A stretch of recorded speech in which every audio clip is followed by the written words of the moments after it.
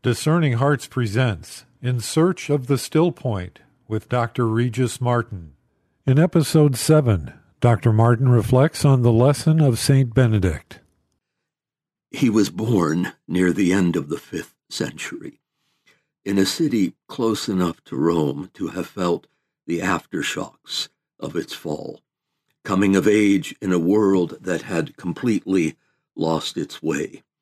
Thereupon, he was sent to Rome as a student, where, amid the ruins, he experienced firsthand the trauma of its loss. He then fled into the mountains, there to pursue an undistracted life of union with God. And he made an important discovery, one that would enable him to cast a great light upon an age whose descent into darkness could not be dispelled in any other way. Who was this extraordinary figure, and what was the discovery he made? The answer is St. Benedict, who became the father of Western monasticism. And the discovery he made was in the context of a serious and protracted pursuit of sanctity, of self-mastery, of trying to draw close to God. That by turning his back on the world in order to turn his face to God, Benedict became, without ever quite intending it, a profound agent of change, of helping to regenerate a fallen world. In other words, by his very exertions to overcome himself, to respond to the promptings of grace, the world he had left behind would itself become a better and more wholesome place.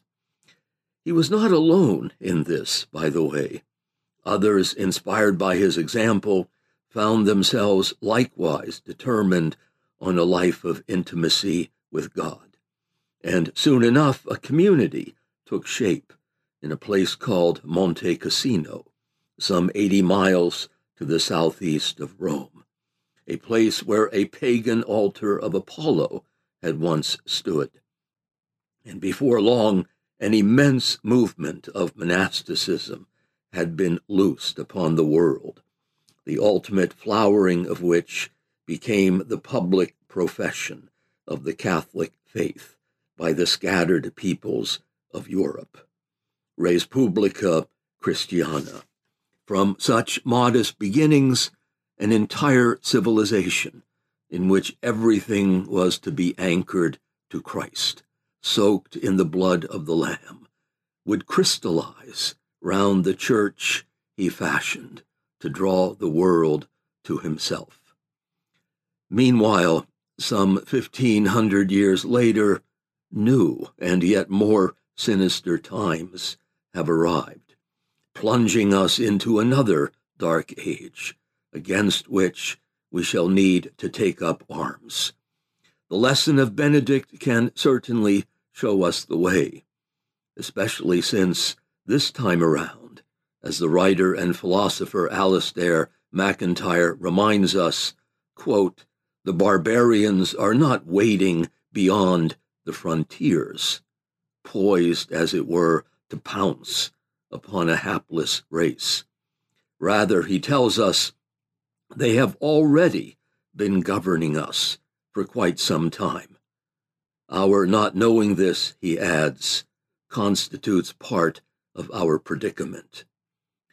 To undertake this great work, it will not be necessary to found new monasteries, nor will we be required to scorn the world that God made, nor those goods and pleasures that he allows. But a spirit of detachment will be needed, which is, as always, the obligation of all, not the prerogative of the few. We are Catholics, after all, not Cathars. Bloom where you are planted, as they say. Become that tiny little flame of love for God and neighbor, which, even amid the chaos and the violence, the world cannot blow out. And learn, once again, to sing the Lord's song in a strange land. Thanks for listening. This is Regis Martin, talking to you from the still point of the turning world. You've been listening to Dr. Regis Martin in Search of the Still Point. For more episodes in this series, visit discerninghearts.com, or you can find it in our free Discerning Hearts app or on many other streaming platforms. Discerning Hearts is a 501c3 nonprofit Catholic apostolate dedicated to evangelization and spiritual formation through the use of new media.